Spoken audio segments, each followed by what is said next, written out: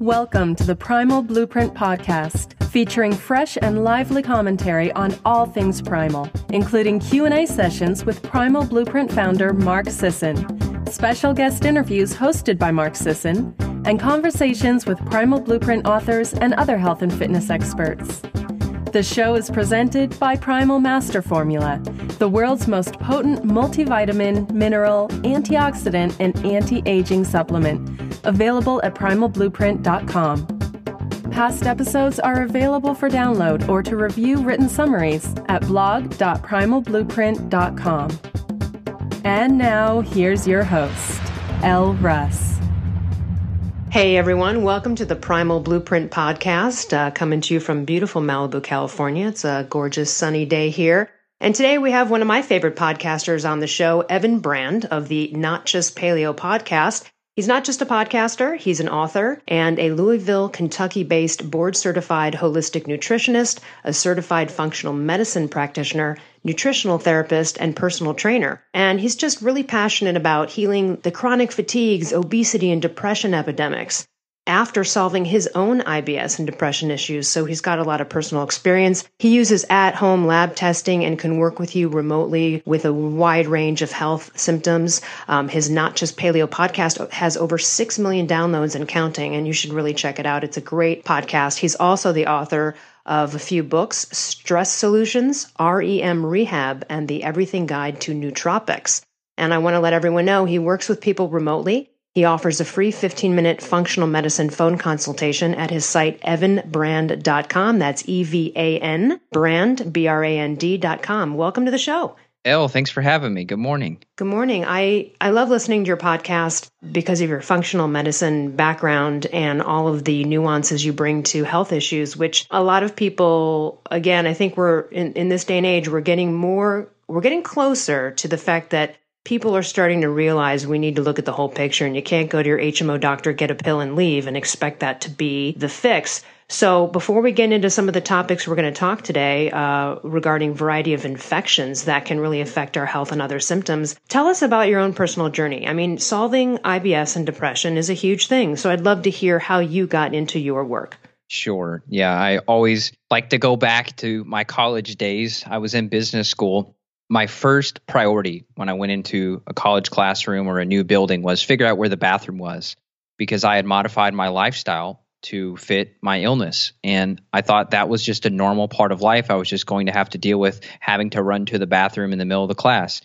And once you start looking around and you see not everybody's dealing with this, you think, man, this really cannot just continue like this. My life, my energy, my sleep, my ability to tolerate stress, my skin issues, all of this was falling apart at the seams. And I was also working third shift at the same time. I was working at UPS to pay for college.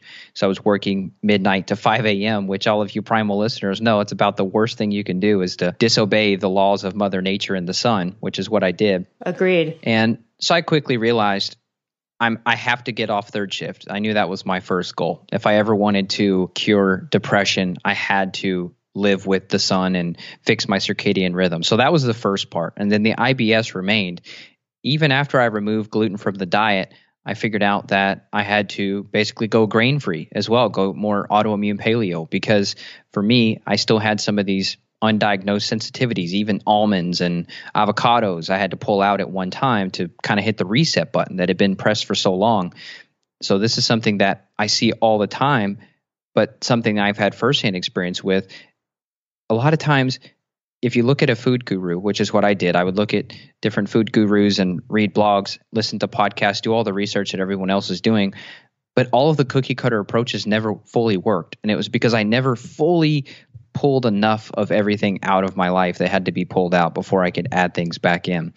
I went to the conventional doctors. Of course, they've got antidepressants for you. They've got antispasmodic drugs. They've got acid blockers. And I remember talking with an MD, and I told her, I said, well, you're wanting to put me on this prescription acid blocker. Can you explain why I feel better when I take hydrochloric acid and enzymes? And she goes, that's not possible. You have too high stomach acid. That's causing your IBS. That's causing you to have these flare-ups with your gut. Just take this acid blocker. And we kind of went back and forth for a few minutes. And I just said, look, this is not going to work out. Please save the piece of paper, save your prescription pad. I'm not interested. And I left. And at that point, I wouldn't say I was against the conventional medical approach, but I knew that I was a skeptic. And it was after that event that I fully said, okay, you know what? I've got to go functional. I've really got to start getting my hands dirty with functional medicine because there's just no answers available. And I hear this every week from people that deal with Kaiser and all of these other conventional systems. For example, in Canada, I had a client yesterday who she emailed me and she said, Evan, I've been begging my medical doctor to run my TPO and TG antibodies like you suggested, and they won't do it. That's right. And I said, well, just, tell them you're working with me and give them my website, give them something, give them this article. Here's this podcast. Just tell them, look, I really need these antibodies run.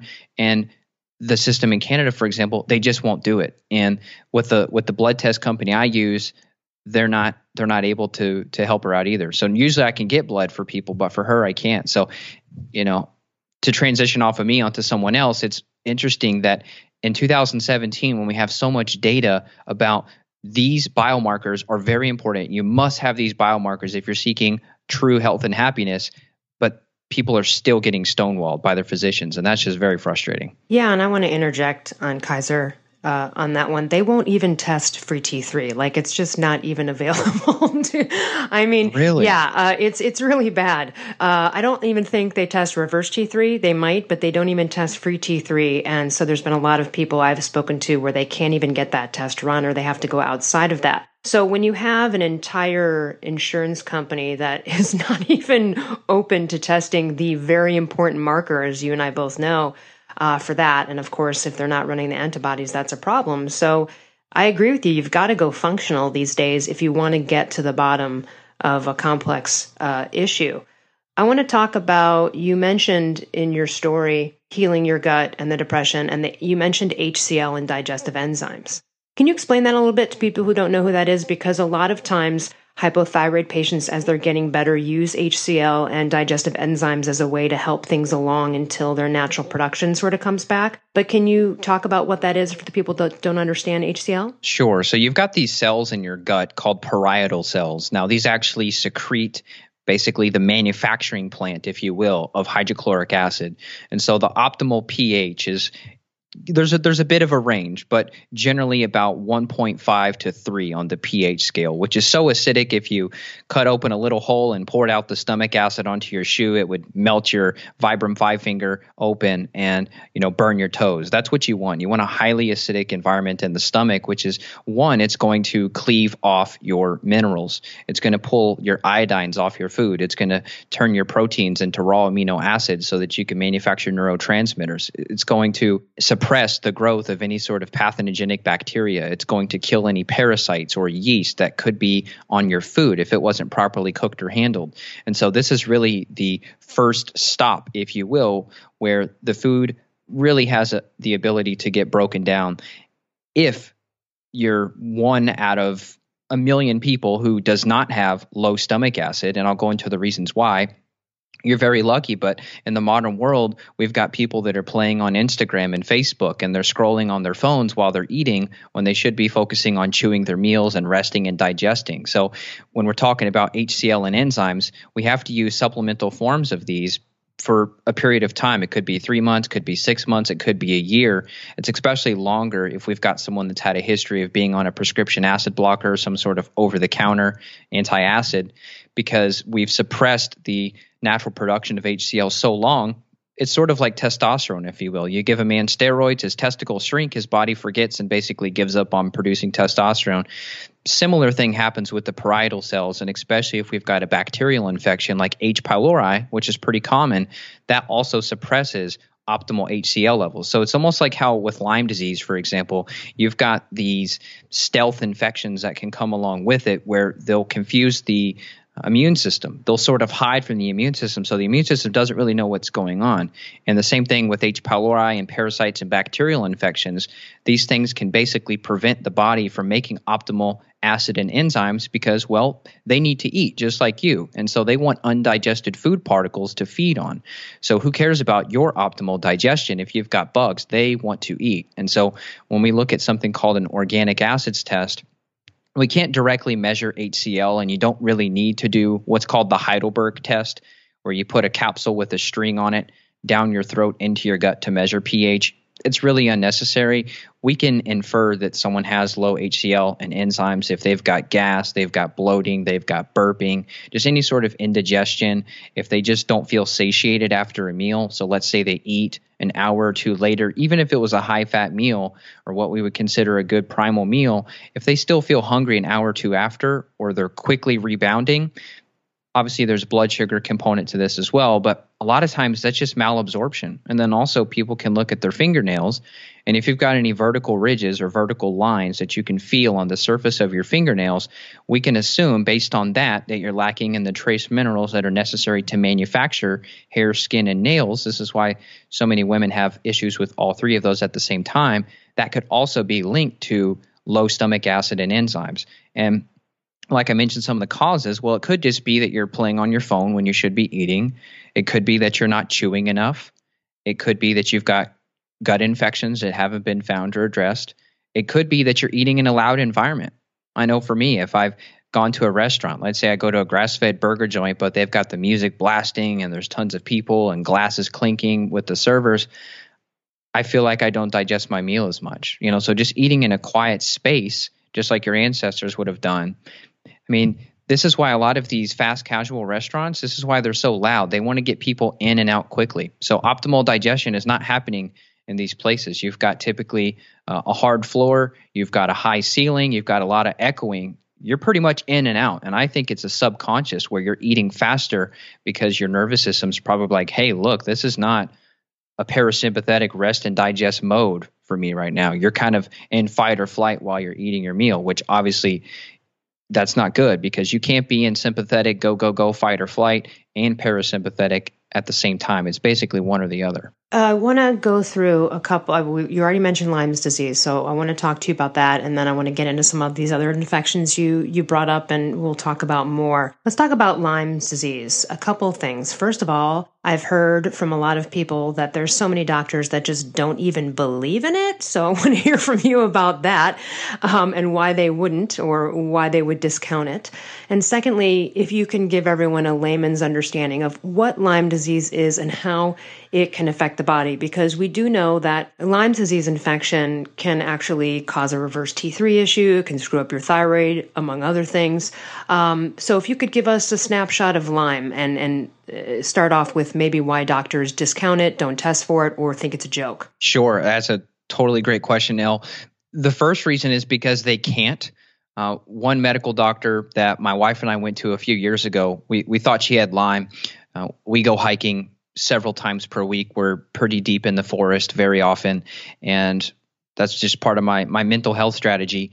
And we didn't see any tick. We didn't see any bite, but my wife started to have joint pain that was migrating. So one morning she woke up, she was so stiff and I cried that day. She was so stiff when she woke up, she couldn't put her bracelet on. And she said, babe, I need you to help me put this bracelet on. I can't move my wrist. And I thought, oh, Jesus, what is this? So, of course, first thing that comes to mind is Lyme and all the co-infections. So I ran a test panel on her, and she was negative for Lyme, fortunately, but she showed up with Mycoplasma pneumonia. And so when we're talking about Lyme, many times it's not just Lyme, or if it is Lyme, it's also Lyme plus these other co-infections. So Mycoplasma pneumonia, it can manifest a lot of symptoms similar to Lyme, but it is a little bit easier to knock out. So I put her on an herbal protocol, which included astragalus and cat's claw and a bunch of other immune supporting herbs. And once we supported the immune function, once we supported her collagen structures, once we shut down the inflammation, she was better. And now she's perfectly fine. And was that caused by a tick bite, though, is what you're saying? So it didn't necessarily, the tick bite caused one thing but not the other? Right. So it likely did not have the Lyme, but it had the other co-infections with it, because a lot of times you can have 5 or 10 co-infections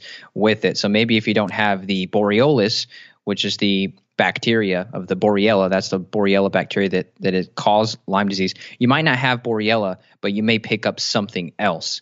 And there was also cytomegalovirus, which was another one she showed up with, which often they go undiagnosed. And I want to make sure I answer your question about why does this go undiagnosed and why do doctors deny this? Well, because they're actually not allowed to. When we took her to a clinic to speak with the MD, and we were going to ask about, well, should we do doxycycline, which is one of the most strongest antibiotics that a lot of people use. Which she actually just got another tick bite last week, and we are not going to do antibiotics. I've done enough research that I'm confident in my ability to use herbs with her now, and we're going to send off the tick for testing and see what it's got. But long story short, the medical doctor told us there's no insurance code for Lyme. So he can't diagnose it. So even if he thinks that's what's going on, all he could do legally was to give us 1 or 2 weeks of doxycycline, which even that wouldn't be enough. Typically, you would need a month of the doxycycline to actually do something.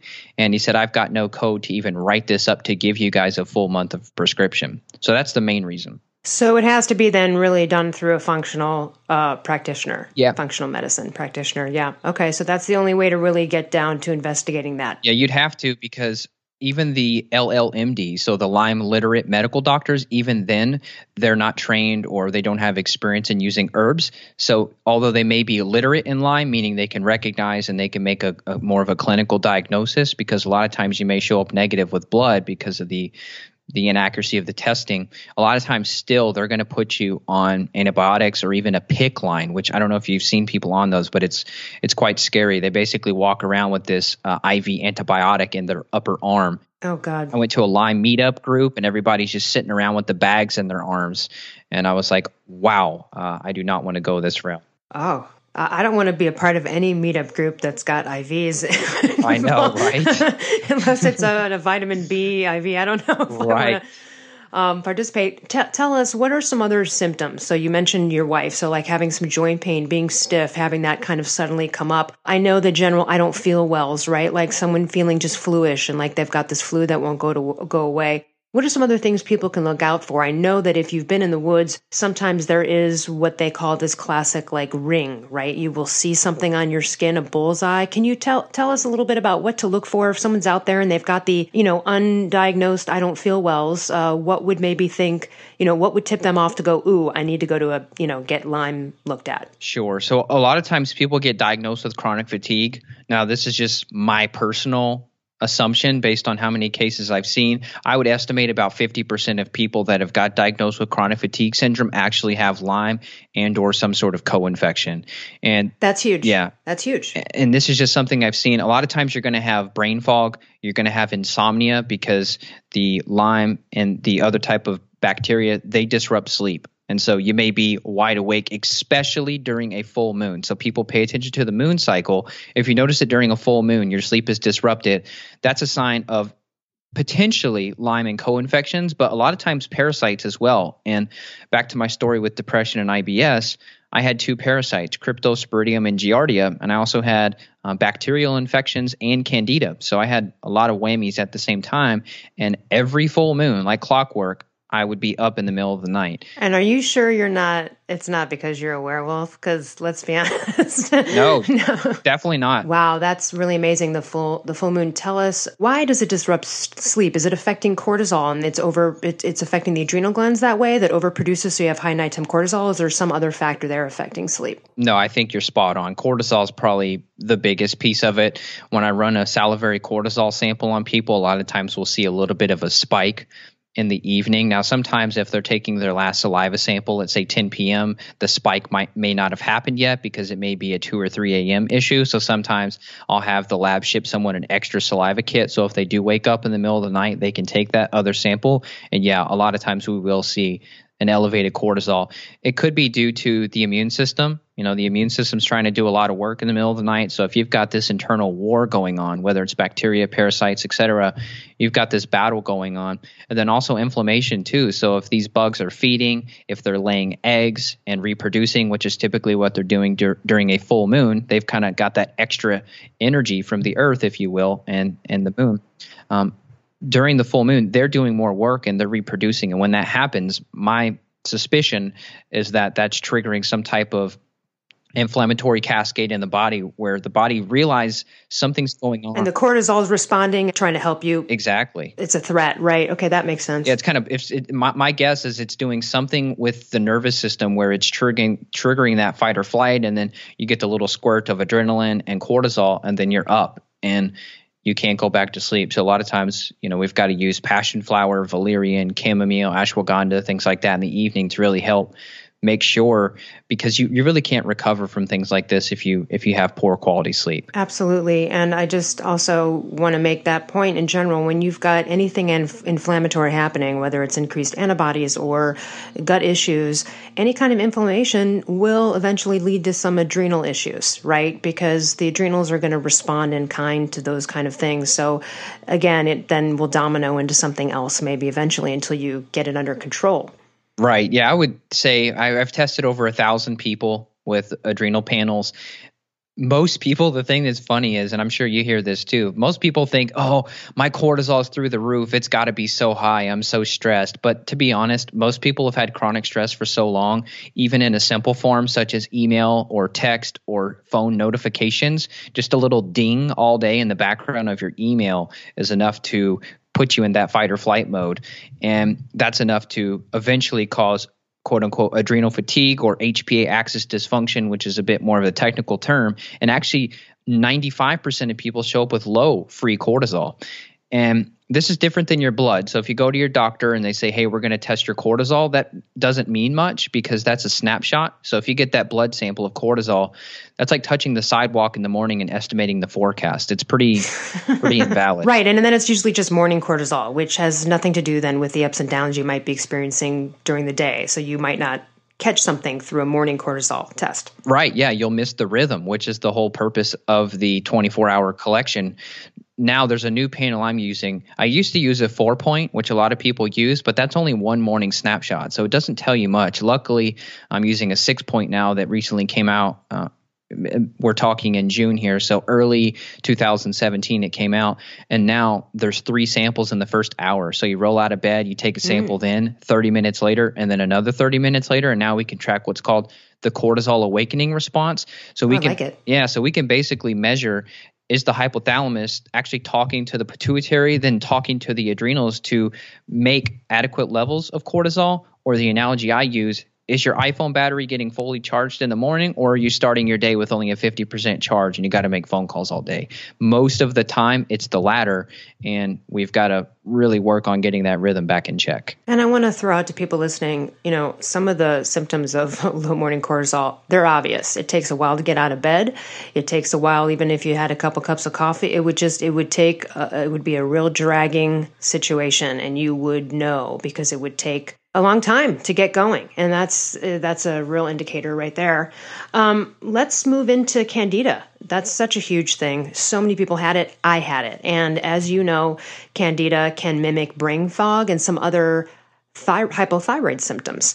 And so it's really important, especially people who think or suspect that they might have a thyroid issue, to obviously, get Primal, clean out the diet, do elimination, of course, get functional tests. But if you want to try to clean it up naturally, got to start healing the gut and get rid of the Candida. The way that I did it personally was I switched up my probiotics immediately and then changed the brand every couple of months. It really, honestly, took very quickly for it to go away. And the other thing that I did was I also used a couple of drops a day of the very strong Oreganol P73, the super strength oregano oil, but I only used it for a week out of each month. And that combined with really cutting out all sugar, even fruit, just forget if it's on the paleo list. I really nipped it. I nipped it quickly. I'm here to tell you, it was pretty fast. I could tell right away that not only the brain issues cleared up, but immediately also appetite situations. So Candida can really make you crave sugar, and you will be a sugar addict and feel like one when you have Candida, which makes it very tough to have willpower. But until you actually nip this thing and get it fixed, you kind of will suffer from that. So give me your opinion, your experience with Candida. Let's talk about how it F's up the entire body. For sure. Well, early on in my training, I'll admit, I sort of prioritized parasites and bacterial infections. And if I saw yeast overgrowth on the stool test, which is rare because most of the time the yeast dies before you poop it out. So a lot of times I have to detect yeast by looking on the organic acids test, which is a urine sample. You could measure something called arabinose or tartaric acid. These are 2 gases that the yeast produces as a byproduct. And I thought, okay, yeast overgrowth. And I knew there were some other symptoms: brain fog, fatigue, sugar cravings, hypoglycemia, adrenal issues, etc. And now the more and more I've worked with yeast in people, the more I realize, man, this is a really huge systemic issue. It could cause symptoms in almost every body system. So whether we're talking about autoimmunity, whether we're talking about digestive system problems, emotional problems like emotional instability, rage, anger, irritability, whether we talk about itching anuses or itching ears and eyes and nose, whether we talk about fatigue and sleep issues, whether it's hormonal issues, whether it's liver gallbladder pain, whether it's some of the neuro issues like cognitive decline, brain fog, you just can't get the words, you're just a little step slower than you want to be. Skin issues, for example, weight issues. I mean, it's everything. And so there's about 20 different species of Candida. Now, the ones we're most commonly going to see is going to be Candida albicans and Candida spp. Now, I love how you mentioned about the oregano. That's a great approach. I use oregano very often, depending on what I'm up against. If it's a yeast overgrowth plus a bacteria or a yeast plus a parasite problem, we're going to have to use a little bit different game plan. If it's just yeast, yeah, maybe we can get away with the oregano, but a lot of times I'm stacking that with something like an olive leaf or a Pau d'Arco or barberry, bearberry, black walnut, grapeseed extract, wormwood, etc. I'm kind of mixing and blending and making my protocols based on whatever I'm up against. But I had massive yeast overgrowth in my gut. I mean, I would look pregnant even after something as simple as a sweet potato. And you think, wow, I thought I was able to do a little bit of starch. Nope. Sometimes you can't until you address the yeast. And a lot of times, once again, people get misdiagnosed with something. They may get told that they've got chronic fatigue, or people start worried. I had one lady, she thought she had Parkinson's or Alzheimer's. She's like, my brain is not working at all. And we go through a 6-8 week protocol to get rid of the yeast. She had massive levels. I'll tell you, it was a very high off the charts reading, but we knocked it out, and then her brain's back to normal. So this stuff It's amazing, by the way. It really, the brain thing, and again, because it masks hypothyroid symptoms in terms of exhaustion, mental fatigue, brain fog, also just general malaise, it does affect depression. And so I'm so glad you mentioned all of those symptoms. Also, I want to throw out there, you mentioned like itchy butt, itchy ears. Also, the other thing there too is a lot of hypothyroid patients, that was one of my symptoms as well. You can get ear issues, ear wax issues, and ear issues. They can be hypo-related and also or Candida. And so, again, these things really do pop up, and you kind of know when it's going on, because if you're itching your butt too much, I mean, that's a perfect sign for everybody right there. Yeah. Yeah, so I think oregano, and I'm glad we're talking about it, is something I've mentioned before in the podcast. It's something I always keep around, especially if I travel internationally to a place that might be a little bit second or third world. I bring it with me, and I'll take a drop or two a day.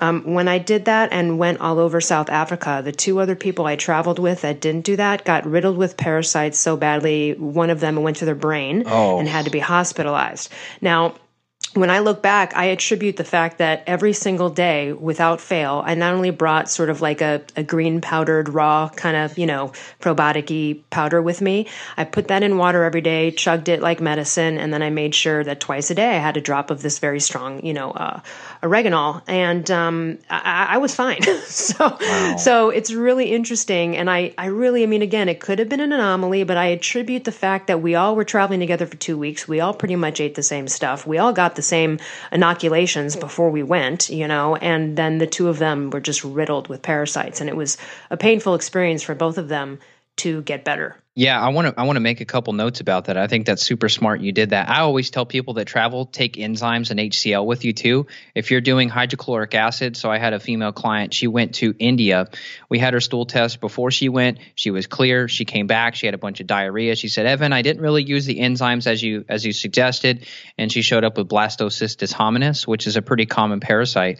And I'm not 100% confident, but I'm 90+% confident if she would have kept up with the HCl and enzymes with every meal, she likely would have killed that parasite off in the gut before it was able to take residence. And then regarding probiotics, sometimes you can bring probiotics in and you can sort of crowd out the yeast if it's a low amount of yeast. Now, if you start getting into moderate or very high amounts of yeast, if you're taking like your Saccharomyces boulardii or your other types of probiotic strains that a lot of people promote, you're likely not going to be able to suppress the yeast just by crowding it out. So think of a neighborhood.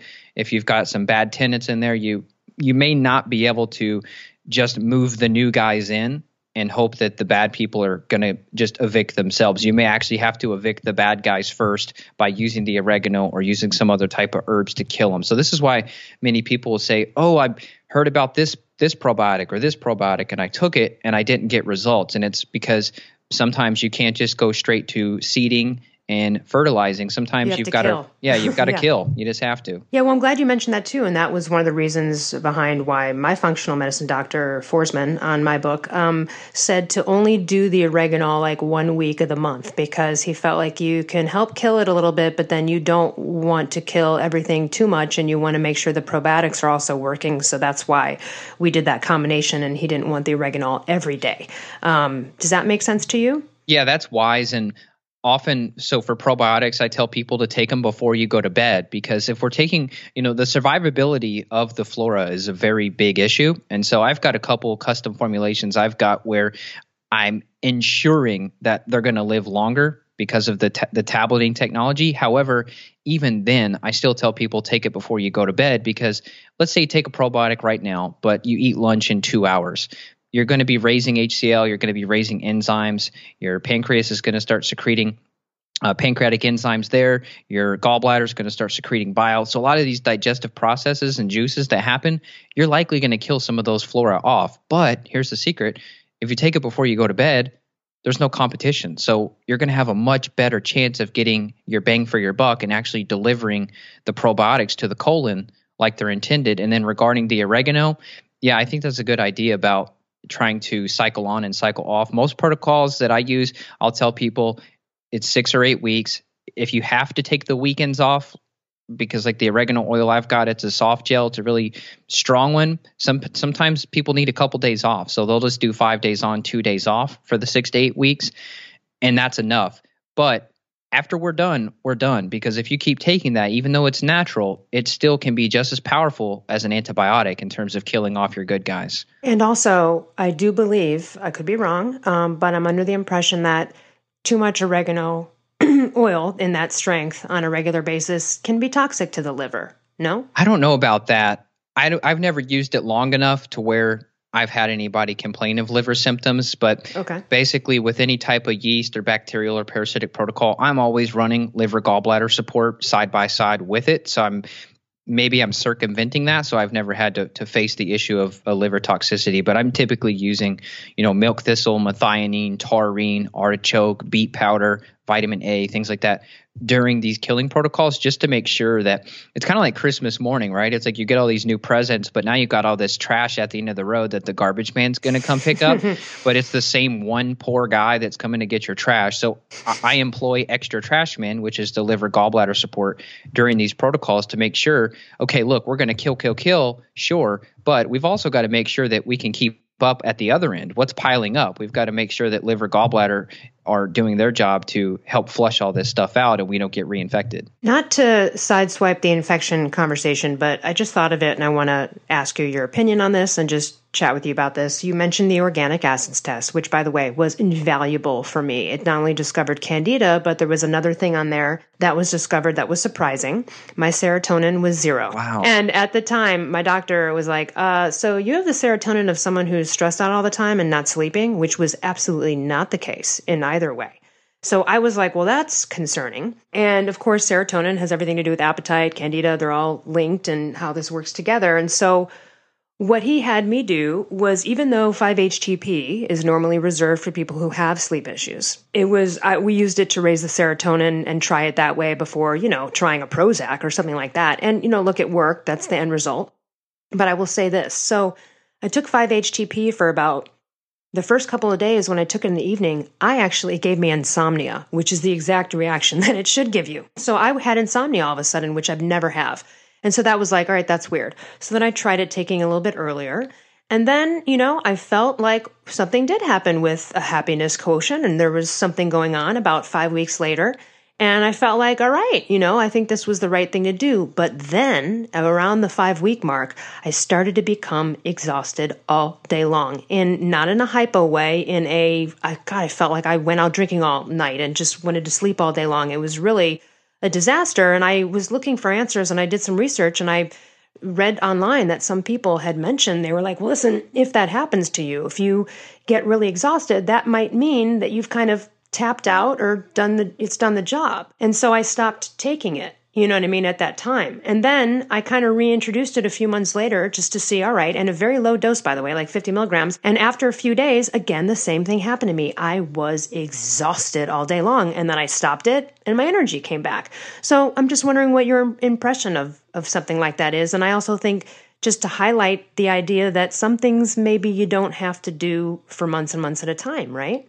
Elle, you're super smart. You must have tuned into the universe or something to pull this out of me, because I've never been asked that question, and it's such a seemingly random question among all these other topics, but I actually do have personal experience and knowledge of exactly what happens. Oh, I'm so glad we're talking about this. This is great. So here, and this is why I have a lot of issues with consumer grade supplement companies, because a lot of times they attach a marketing term to it where they'll say, oh, this is a sleep cocktail, or this is a relaxation formula, and they'll put things that alter neurotransmitters in there, such as 5-HTP or melatonin or phenyl-GABA, which can all influence neurotransmitter production. Now, with anything that messes with serotonin, so this is 5-HTP we're talking about, you actually downregulate dopamine if you do this in long term. And I've seen this and I've measured it hundreds of times. Anybody who's had a past with 5-HTP or anything messing with the serotonin, including SSRIs, once you start, so neurotransmitters are like a spider web, right? You've got your dopamine, you've got your serotonin, you've got your GABA, which is the brakes of the brain. And when you start messing with one side of the web, you're also messing with the other side of the web. So if you come in and you add 5-HTP in, you're actually starting to throw off the proper ratio of serotonin to dopamine. And once you start doing 5-HTP and you're kind of pounding those serotonin pathways and those serotonin receptors, dopamine begins to downregulate. And this is where the fatigue comes in. This is where the exhaustion comes in. This is where also the lack of joy for life, which is a really palpable feeling. When you're low with the dopamine, you can feel it. And so totally. If I ever do 5-HTP, and Julia Ross, she is really the one who turned me on with her book, The Mood Cure and the Diet Cure. I had her on the podcast. It was like my favorite episode of all time, but she really turned me on to amino acid therapy. Now, I don't know if she exactly promotes this, but she at least turned me into the ideology of using amino acids together. And so what I do is, if we were going to do 50 milligrams of 5-HTP with you, well, maybe we would also want to do about 500 milligrams of L-tyrosine so that we can support dopamine. And a lot of times if we just balance, so if we touch both sides of the spider web at the same time, we will bump up both neurotransmitters together.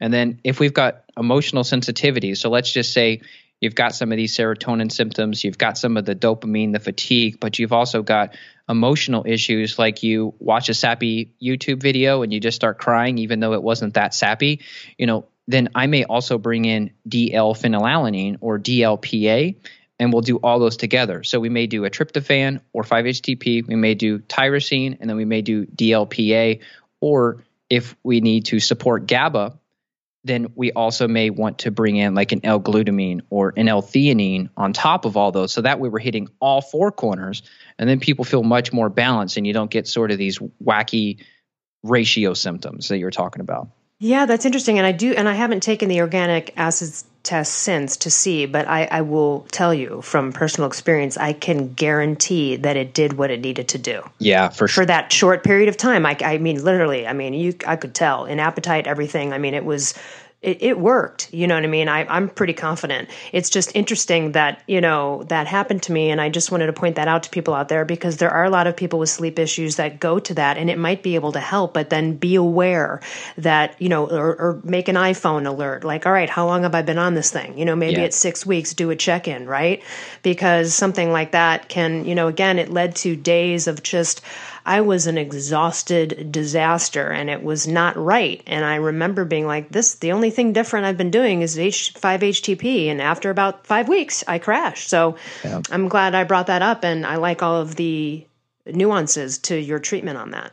Well, that was the thing I liked about your book, is that you share your story in extreme detail. At first, when I got your book, I actually got it as a Christmas gift, which was cool from my wife. That's so awesome. I know. And I would have just sent you a free copy. Well, that's all right. So I think it was on my Amazon wish list, and then she ended up buying it for me. But I loved how you went into extreme detail, because these details that you and I are talking about and that you've shared in your book, for example, these details are hard to come by, but it's the details that really make the difference between someone listening to a podcast and a blog and buying a product, and then they start building up this supplement graveyard. And it's because they weren't aware of the details, because they didn't get exposed to the details, or they thought they could just go blanketly buy a probiotic, a vitamin D, and a 5-HTP and, fix themselves. But ultimately, it's these minor nuances with people that really determine. Now, you made the perfect point, which is the timeline. If you're doing just a short dose of something that affects neurotransmitters, you're totally fine. But whenever I speak with someone, they say, hey, look, I've been on 5-HTP for 2 years. It's like, oh, man, let's go through. And I'll just actually pull up Julia Ross's mood chart. And she's got all these different symptoms for each neurotransmitter. And we'll go through the whole chart together. And they'll say, yep, this is this. And typically their whole neurotransmitter balance is off. So I agree with you, as short of duration as possible. I'm kind of a minimalist, and I like to apply that minimalist approach to the amino acids or any therapy really, because a lot of times a little bit of something is good, but you can't have too much of a good thing, even if it's natural. Now, this may be still on the same, this might be repeating what we've already spoken about when we talk about, bacterial parasitic infections and the influence on health. And we've already gone through, Candida and Lyme. And you mentioned SIBO and H. pylori. So these are things that can be, detected by a stool sample. I'm going to give a TMI account from a person that I know who had SIBO. And initially, I was at a doctor with them, and they asked the patient about their bowels, and they said, oh, they're normal. But then later on, when they got diagnosed with severe SIBO, I said, well, wait a minute, I was with you in the doctor's office. I don't remember you talking about having issues with the bowels. Were there any symptoms? And they said, every time I went to the bathroom and had a bowel movement, it was almost as if I chewed up a salad and spit it out. That's what she said it looked like. So I guess I'm just throwing that out there for anyone who might have that symptom. But let's get into SIBO and H. pylori. These things are very common. They're also fixable. Yes. And so I know you're seeing a lot of it. Gut issues are just on the rise, and people probably need to just start there, with diet and also optimizing the gut. But let's get into those couple of things and what they cause in people and, how they're affected. For sure. I actually read an article the other day that was talking about how climate change is actually increasing the rate of fungal overgrowth in people, because certain areas are getting more rain, like California. I know California got more rain than ever. They're saying Yosemite Park is supposed to be amazing. So if you're out listening, go to Yosemite this year. The waterfalls are supposed to be amazing. But people are saying that more places are getting more humid, places are getting wetter, and this is increasing the ability for fungus and things like that to grow in people's bodies. And I can confirm with over 1,000 tests run that 9 out of every 10 people shows up with Candida. Now, obviously, I may be biased, right? Because typically people that come to me, they've been to 20 doctors or 20 practitioners and naturopaths and all that, and they're just done. And so by then, maybe they're at the end of the rope. So I may have a biased client population, but the average is about 9 in 10 has yeast. The average is about 1 in 3 has parasites. This is people who have not gone out of the country. I've never gone out of the country, and I had 2 parasites. So just because you are U.S. native doesn't mean you're free and clear. And then bacterial infections like SIBO, typically that's about 2 out of every 3 people. And H. pylori, I would say that's about 1 out of every 3, maybe 1 out of every 4. I often see more parasites than I do H. pylori, believe it or not. But with SIBO, so let me elaborate on that a bit. Many practitioners promote a breath test. They call it a lactulose breath test, where you drink a concoction, you breathe into this bag, and then you wait, and then you breathe later. And that's supposed to detect these gases. You can also do a breath test for H. pylori. However, both of these are unnecessary. 1, it's not fun. Who wants to sit around breathing into a bag for hours? And 2, we don't really need a quote-unquote SIBO test to consider someone having SIBO, which just means small intestinal bacterial overgrowth. If we simply get a stool test run and we see species like Klebsiella and Citrobacter, which can trigger Hashimoto's, autoimmune thyroid disease, if we see bacteria like that, we know that they're going to primarily grow in the small intestine. So we can basically say, okay, yes, this is SIBO.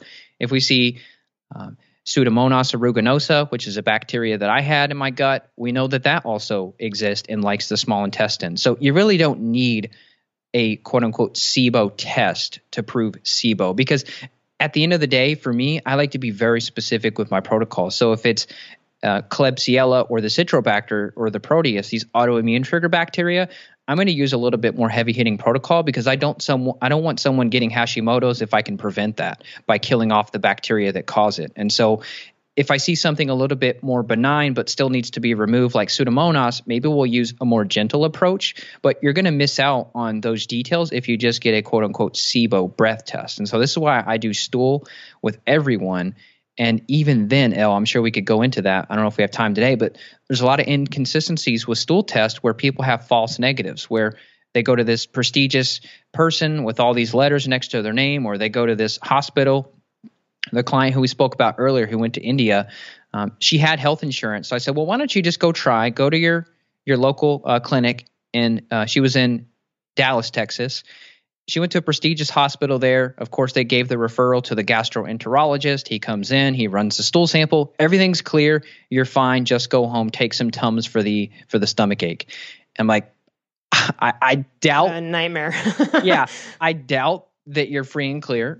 I said, I know you just bought a stool test 2 weeks ago, but I'm sorry, you have to invest again. Let's get you retested. And then that's when we found the parasite. So just because you get an all clear, that doesn't mean you're all clear, which I know is frustrating, but this is why you've got to go towards these more specialized labs that typically you are paying out of pocket. But if you just spend a bunch of money on supplements and it didn't work and you tried to fix it, but you had an all clear message, but it was a false all clear message, then you've just got to keep digging. Oh, yeah. And I mean, on a separate note, but I get emails every day from people who are like, so I got my thyroid tested. The doctor said it's normal. And then you look at it and it's a total disaster. So we know that, like, look, if you've got a problem and you're really suffering, you don't waste your time with the HMO prescriptionist doctors. Get to a functional practitioner. And let's talk about Hashimoto's.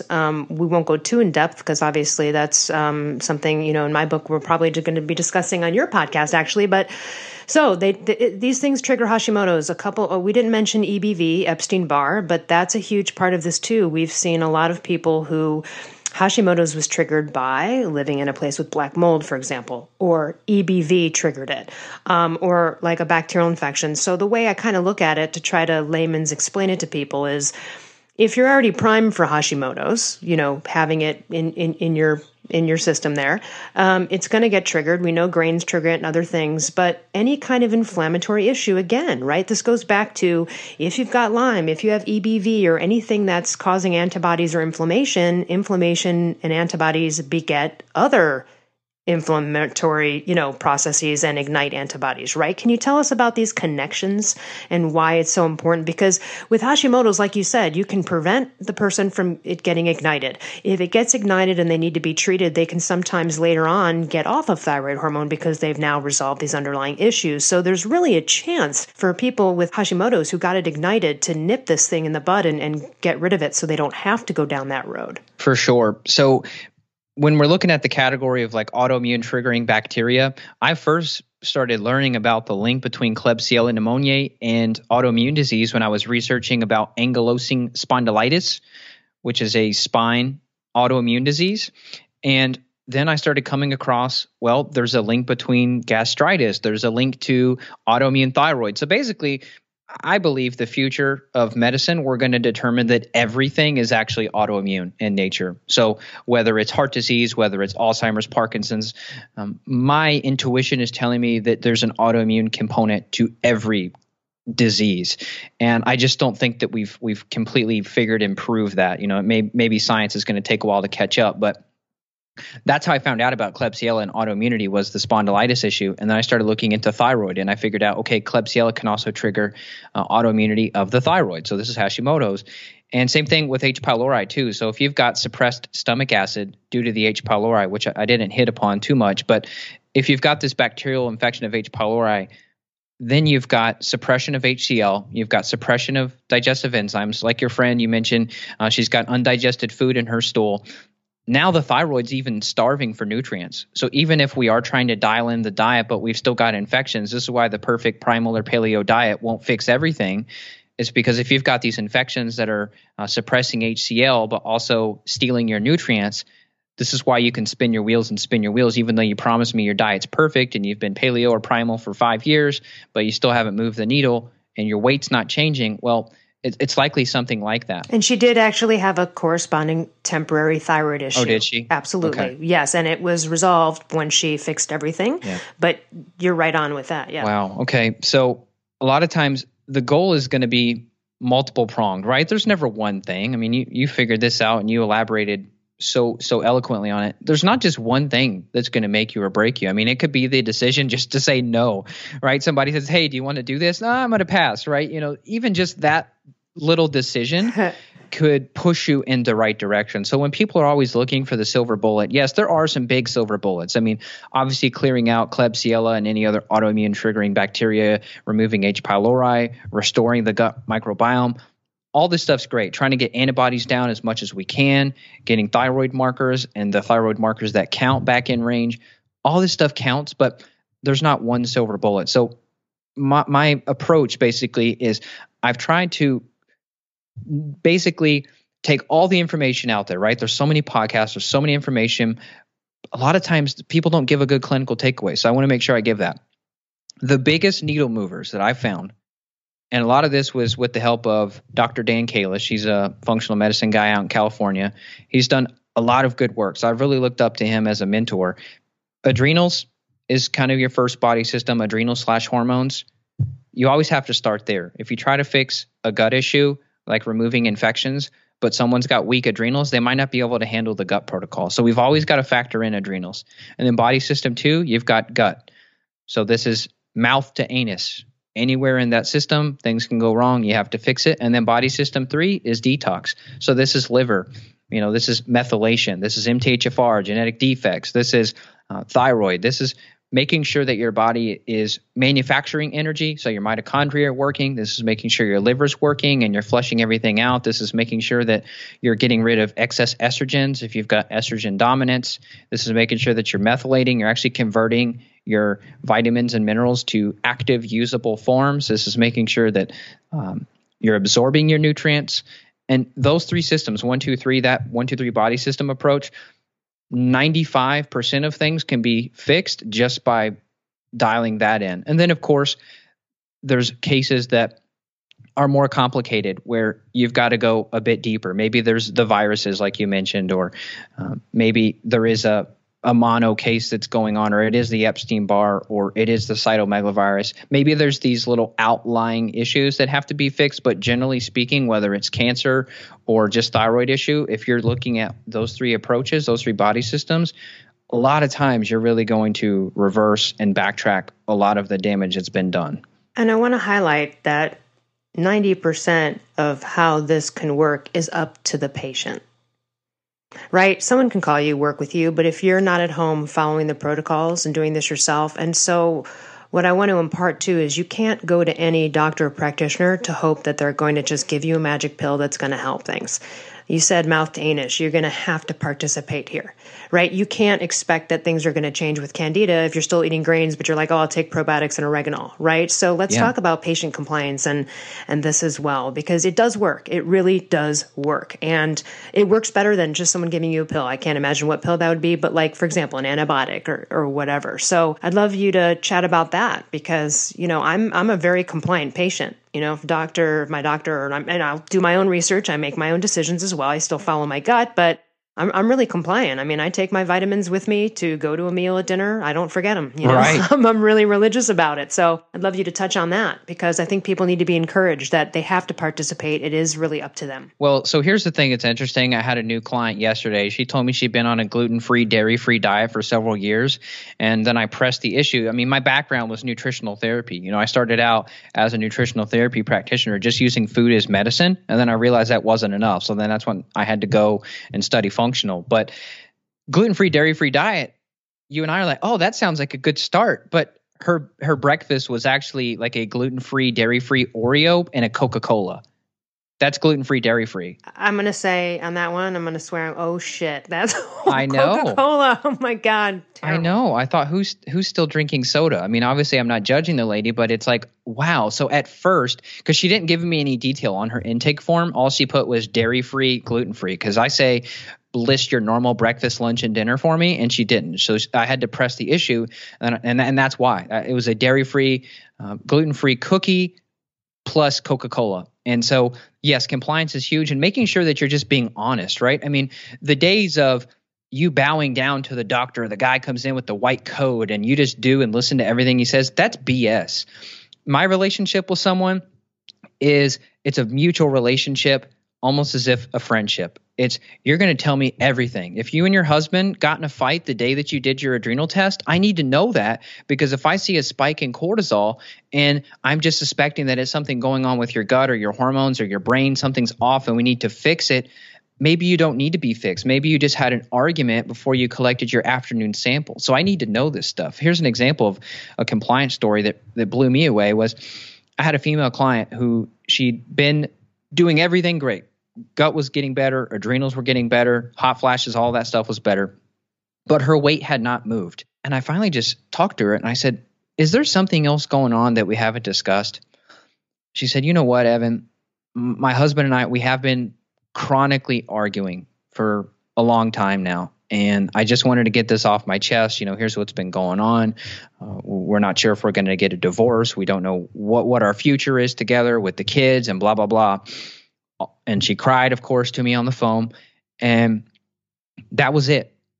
And within the next 6 or 8 weeks, I actually met up with her in person. This was actually a lady who was a lot closer to me. We went on a hike together. She lost 20 pounds in the 6-week period of us talking about that and us hanging out. I love that. That you hung out with her, but also I love that functional practitioners will ask questions like that. They are important. And if anything, maybe she hadn't talked to too many people about it or was talking to biased friends and family. And maybe even just her expressing it and downloading with you was just even enough to help relieve some of the stress of it. It was bizarre. I mean, I'm getting goosebumps thinking about it now because I said, well, what did you do? What did you change in the last 6 weeks? How'd you lose 20 pounds? And she said, I didn't do anything different.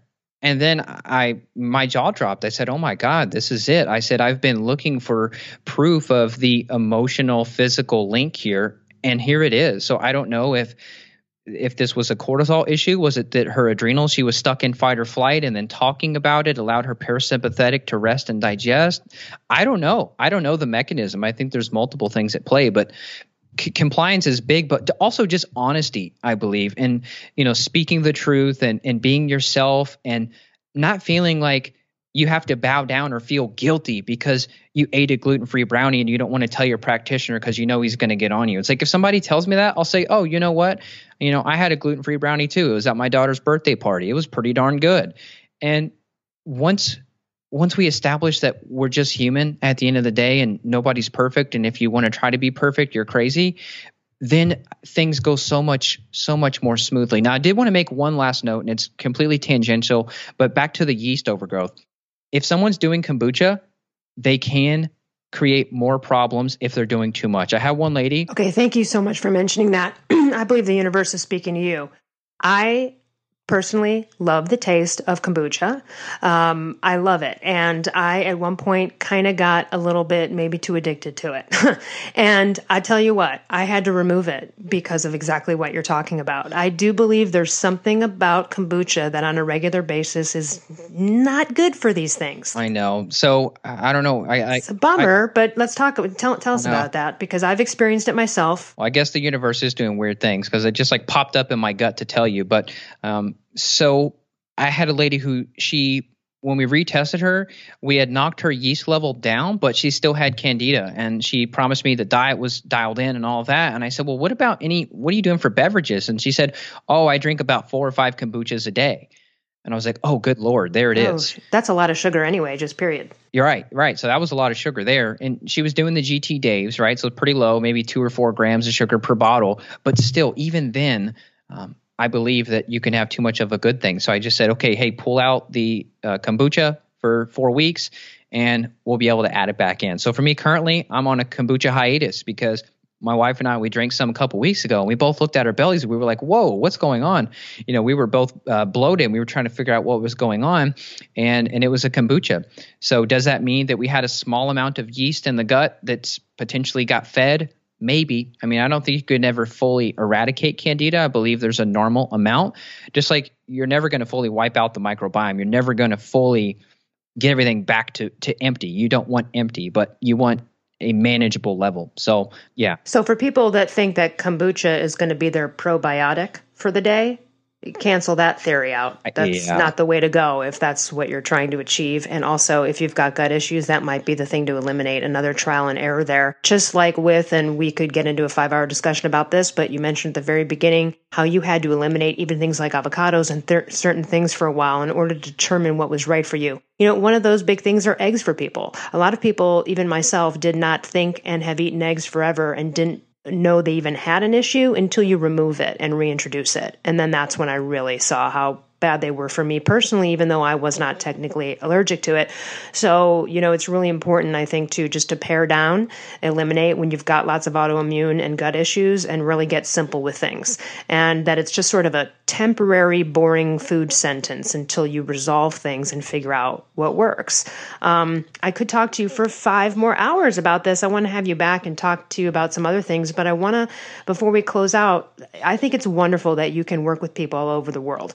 And I really want to talk about what you offer. You offer everyone a 15-minute functional medicine phone consultation, and you can work with people remotely. And I think this is so important because in my experience with thyroid patients, and there are good doctor lists out there of doctors that know what they're doing with thyroid, with thyroid and all of these complicated things that can cause those issues, functional doctors are not available to people in a lot of states, in a lot of cities. They just do not have the outlook, or they can't hear on a podcast someone like you and get a feel for them, before they even meet with them. And so you've got not only your podcast, not just paleo podcast, so people can hear even more about you than they hear here, but tell us how you work with people. Sure. Yeah. So I'll briefly mention, I actually started working out of a chiropractor's office, but he was more of an old school, crack and go kind of guy, send people home after an adjustment. And after I started doing the nutritional therapy, functional medicine piece, people didn't need adjustments.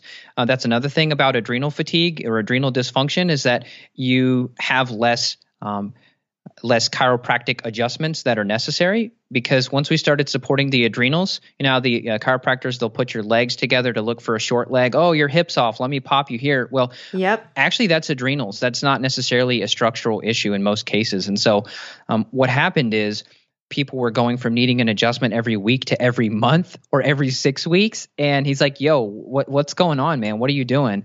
You're hurting my business. And so I quickly realized I didn't want to be under anyone else's roof anyway, because I was limited to Kentucky clients. I really wanted to help people worldwide. So now I've got people as far as, believe it or not, Singapore, Kuwait, South Africa, Australia, New Zealand, Europe, and then, of course, tons in the United States. And so for me, there's no limit to care that you can receive, because you're still getting the same lab test, even if you're in California. I've got hundreds of clients in California. It's the same lab test and it's the same protocol. We're just chatting via Skype or phone instead. Now, do you miss out on, me laying you down and doing a functional evaluation where I'm palpating your organs and checking for, tension in the small intestine area and feeling your ileocecal valve? Yeah, you miss out on that, but the testing is going to fill in the gaps, because if you've got tension in your gut where I wouldn't have physically been able to touch you, I'm just going to be able to see, okay, look, there's a bacterial infection on the stool test. If I would have touched you, I would have found that anyway. So that's how it works. And about the compliance, 90% of people, they've already been tuned into paleo or primal. So they've already got so much education, which education is the first step for me. So if someone's already educated, it makes my job so much easier because I don't have to waste my breath about why we need to pull out grains or why we need to pull out dairy for 6 weeks. And so, yeah, if people just look me up, they could just type in Evan Brand. I've got about 240 podcast episodes, put out one every single week since 2012. And I'm in the trenches, and this is not to downplay other people or to boost myself up. But one thing that I've always been interested in is not just what the PubMed says, not just what this study says or what that study says or what this person says.